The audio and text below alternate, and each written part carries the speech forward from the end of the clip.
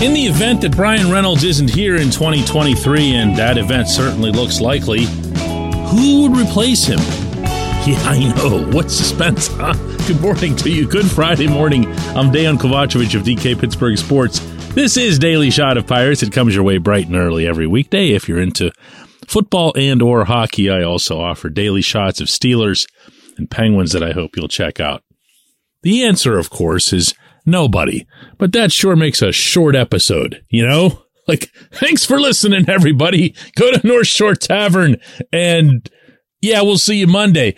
Except that there's got to be some kind of solution for this, and I'm not sold on the idea that if and when you trade Reynolds, you have to get an outfielder back. Because to me, when you trade Reynolds after a trade request, and at this stage of his career, he's 27 years old, and at this stage of where your team needs to be, meaning you can't just act like it's 2 years ago and ship him out for a bunch of 17-year-olds. To me, what you have to pursue here is pitching. Pitching and more pitching, because it's the most challenging commodity to acquire for any team in any setting, but especially for the Pirates. Because if you're looking for veteran pitchers, yeah, you're seeing that it costs $2 or $3 million just to get an average middle bullpen guy. Which isn't, of course, to suggest they don't have it. It's to suggest that they won't spend it. So there's no point really discussing it. Jose Quintana just signed for 2 years and $26 million. The Mets, everybody knew this was what Jose was going to cost. And that's a figure the Pirates could have paid, but didn't. So let's not pretend the pitching is going to come from anywhere else. And by the way, let's not pretend that the Pirates have enough pitching as it is. Some of it's interesting for sure. And you could probably get by in 2023 with just one solid veteran. But if they're not going after Quintana, who actively wanted to come back, then they're not going to be serious about that either. So you would use the Reynolds trade to address this, which would, in turn, of course, leave you without an outfielder. Getting more specific, it would leave you without a center fielder. So if we start the slate completely clean here, what we're left with in terms of an outfield outlook without Reynolds is Ji-hwan Bae in center, and I'm really jumping the gun with him. I mean, we've seen him for a month and change in the majors. That's it. It looked promising. Certainly his production in AAA was more than promising. And you would think that with a player coming into a season, his first full season, where there's no shift and he's more of a contact and speed guy, he'll benefit more than most. But I'm not here to anoint him. I'm just looking at what's there. You have Jack Sawinski, who in my opinion needs to play every day in 2023, almost unconditionally, because you have to find out what you have. You have to find out where the 19 home runs came from, if he can get his overall production higher, or if he's just going to be an all or nothing hitter. You have to find out. So I've now got two, and I'm looking for more. This portion of Daily Shot of Pirates is brought to you by our friends at North Shore Tavern. That's directly across Federal Street from PNC Park. It's home of Steak on a Stone, an eating experience, underscoring the word experience. The steak is brought to you partially cooked on an 800-degree stone, and you do the rest.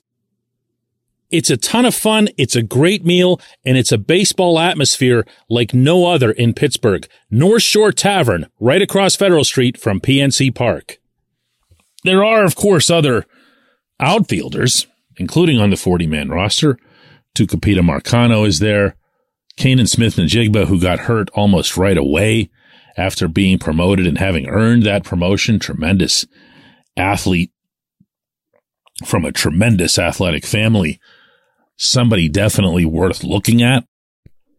Travis Swaggerty was a first-round pick. I don't know why he's still on the 40 since management didn't even see fit to bring him up late last season when they could have done pretty much anything easily to get him up here and didn't.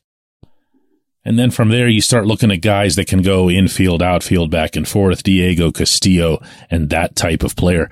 That's it, kids. That's it. That's your outfield.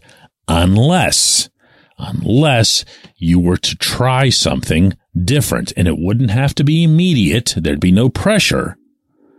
But if you think about some of the players that you have, some of the more gifted hitters that you have, emphasizing hitting here, even if they're younger and even if they've been labeled as this or that up and along the way, pretty much anybody who plays any position on the diamond can play the outfield.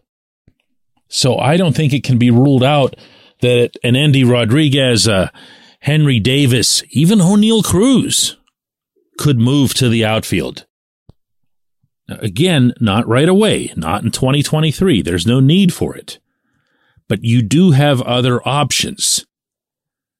If, for example, just to spotlight Davis in this context, you want to make maximum use of his abilities overall, you'd obviously want him hitting as often as possible. You'd want to take advantage of an 80 grade arm that he'd be using behind the plate or that he could use in the outfield to greater and more frequent effect. Now, I'm not ready to throw Henry out from behind the plate, but I'm not at all crazy about having your top two prospects, meaning Endy and Henry, both being catchers. That strikes me as really weird and to an extent counterproductive, although there is a DH now that either of them could utilize. But the answers aren't here. And to repeat, ideally, the answers for another outfielder won't come from the outside because you would use Reynolds to get pitching. Wow, this is, I can't overstate the extreme to which this is a dagger to whatever it is that these guys might or might not have hoped to achieve in 2023 and beyond. When we come back, J1Q.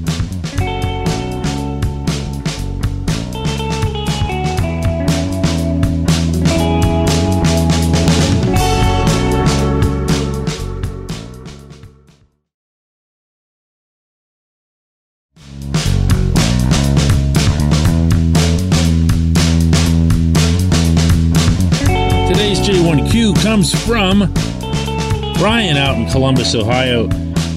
Brian says, "Hey, DK, I get that the Pirates are behind the eight ball when it comes to being in the only non-salary capped sport in North America, and because of this, they'll never be able to spend like the Yankees, Dodgers, Phillies, and Mets.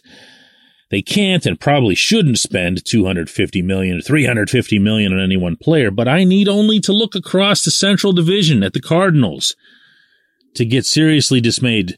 St. Louis is only slightly bigger in terms of media market. One list I saw had Pittsburgh at 26, St. Louis at 23, but I look at the Cardinals roster and I see Paul Goldschmidt, Nolan Arenado, and now Wilson Contreras.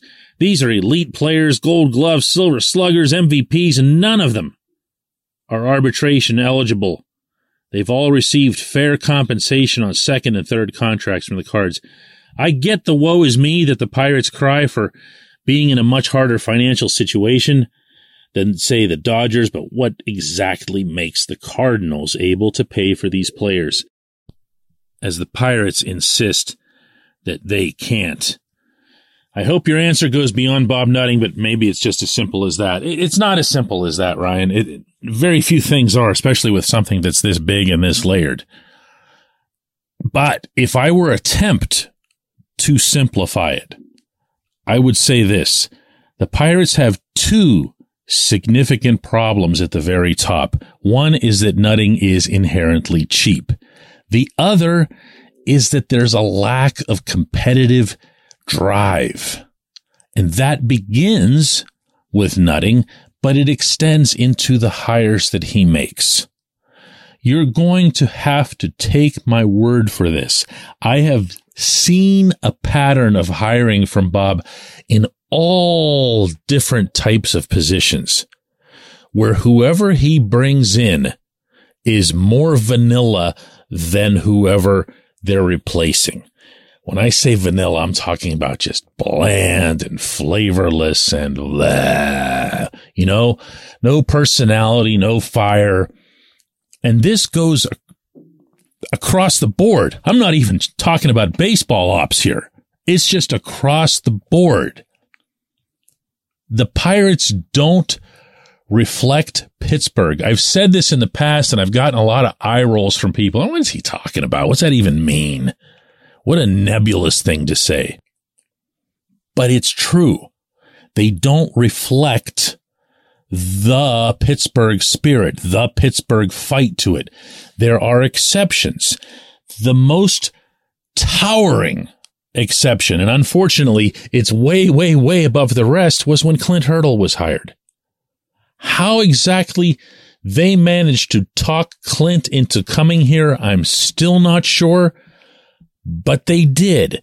And Clint came in with a strong enough will to stand at that press conference at PNC Park in front of us and say, they didn't interview me as much as I interviewed them. Do you remember that? Have you ever heard someone say something like that at an introductory press conference upon getting the job? And these guys are in the room with him, standing off to his right. That's who Clint was. And Clint comes in and says it's time to rebond a city with a baseball team, and everyone just follows Clint's lead. Clint knew what he was up against. He knew before he started. He knew once he got going. He even knew during the playoff years. He had to do a lot of that fighting, he and his veteran players, to make sure that they got who/what they needed to get to 98 wins and to have that very realistic chance to win a World Series in 2015. But ever since then, everything just got more and more and more vanilla. That's who he hires. We all probably kind of tend to do that whenever we're hiring. I have to hire for DK Pittsburgh Sports. And to an extent, even though I tell myself not to do this, you go into the process thinking, I'd like to get somebody who's just like me. Even if that's not a right fit for the role, you want to get somebody who has some of the personality traits that you value. And in Bob's case, he's a guy who's quiet and loyal and doesn't like to rock the boat. And that's who he's hired. Everyone talks about the money and the cheapness, and it's fair and accurate. But this doesn't get discussed at all, and it's a really big deal. It's the kind of thing that can make a general manager watch their starting catcher go down for the year in May and never replace that individual. I can't get over that one. Even if I'm the only one in town who ever talks about it, I can't get over Roberto Perez never having been replaced last year. Never seen anything like it in my career as a reporter. I appreciate the question. I appreciate everyone listening to Daily Shot of Pirates. We'll do another one Monday.